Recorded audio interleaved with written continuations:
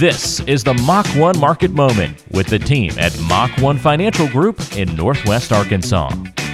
Hey everybody, welcome into the Mach 1 Market Moment with the team from Mach 1 Financial Group. Mark Tellian here alongside Mike Frost, and today we're going to have a little conversation about, unfortunately, things that do tend to happen in life, and we have to make sure that we're willing to address this and look at it. And on the podcast today, we're going to dive into the topic of what to do when we lose a loved one here on the Mach 1 Market Moment.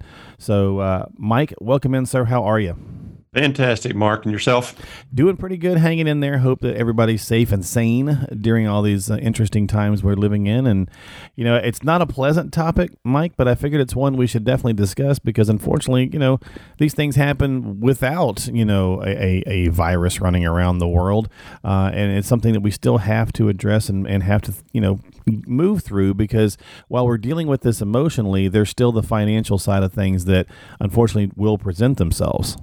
That's right, Mark. And, you know, we're all going to go at some point. We don't know anybody that's lived forever. And a death of a spouse or death of a loved one, what really makes it better is if there's been any planning done.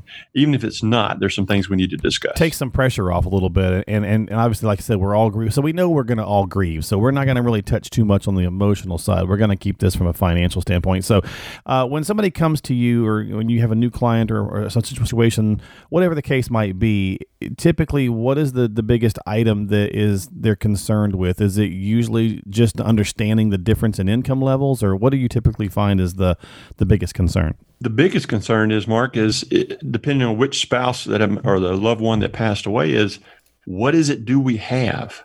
You know, what's the portfolio look like? Will I have enough to live on now? And a lot of that will involve Social Security and things like that. But that's Sure. The biggest is, I just don't know. What do I do? And what we highly encourage folks to do is take that first 6 months and just kind of let the dust settle and let's figure out where things are. Right. Okay.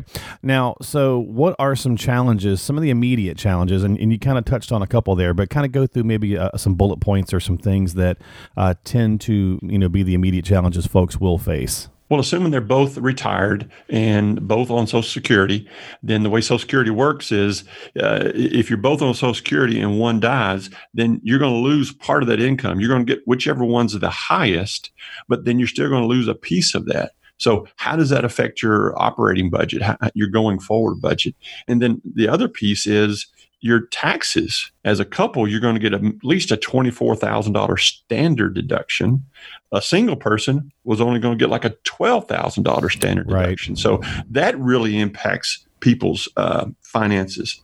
And then about having a will or things like that, if they don't have a will, that's a whole nother issue. And again, that's part of the planning process.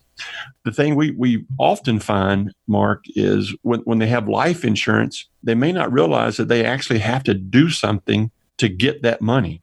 The life insurance company is not going to say, okay, I read the obituary, here's your check.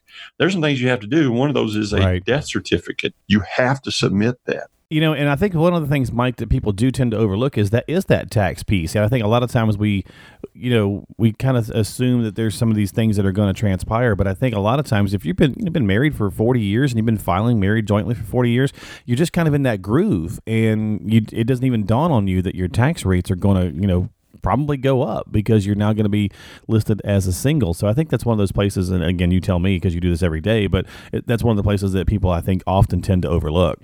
It is a sleeping giant there, because if you're used to that $24,000 deduction and you're pulling stuff out of IRAs or 401ks and you pull out just enough to stay under that, and now you lose half of it, right? And you still have those expenses. You might not have all of them, but most of them.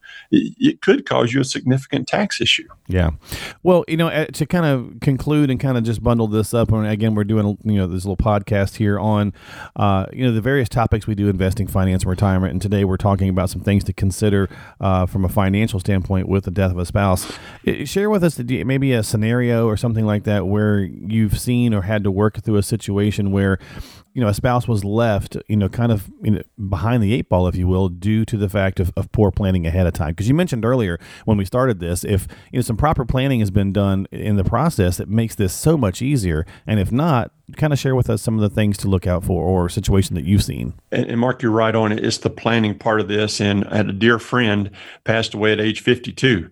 and he had taken out a lot of student loans for his children. So he paid their college. Mm-hmm. And now he passes away, student loans in his name. So he still has to pay them. As you know, student loans you can't bankrupt those. And so he leaves his spouse, with a mortgage. We've got to pay all these student loans, and actually not enough life insurance to cover all of that. So a little bit more planning on their part. Of course, nobody expected him to pass away at 52, but unexpected things do happen. And that's why seeing an advisor, seeing someone like us at Mach 1, just to sit down and work through the process of making a plan.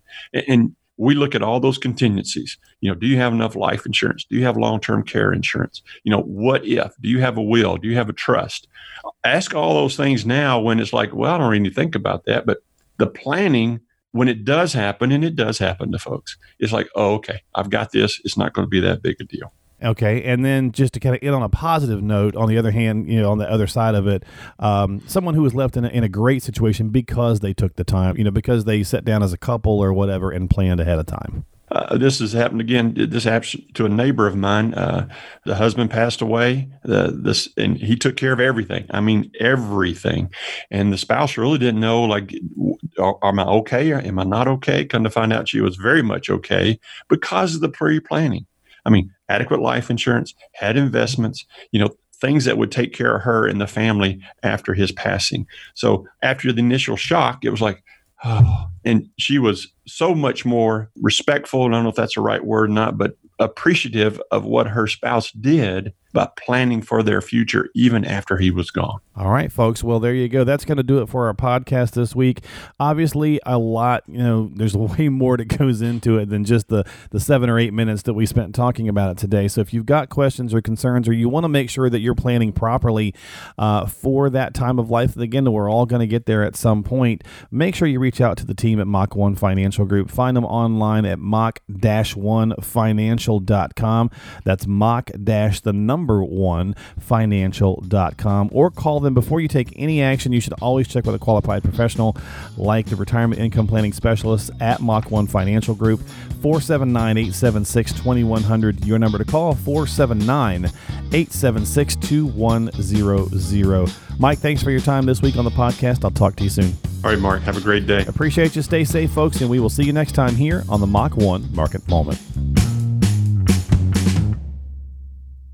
Mach 1 Financial Group Incorporated, Mach 1, is an SEC-registered investment advisor located in Bentonville, Arkansas. Mach 1 may only transact business in those states in which it maintains a notice filing or qualifies for an exemption or exclusion from registration requirements. SEC registration does not constitute an endorsement of the firm by the Commission, nor does it indicate that the advisor has attained a particular level of skill or ability. All investment strategies have the potential for profit or loss. For full disclosures, please visit mach-1financial.com/disclosures.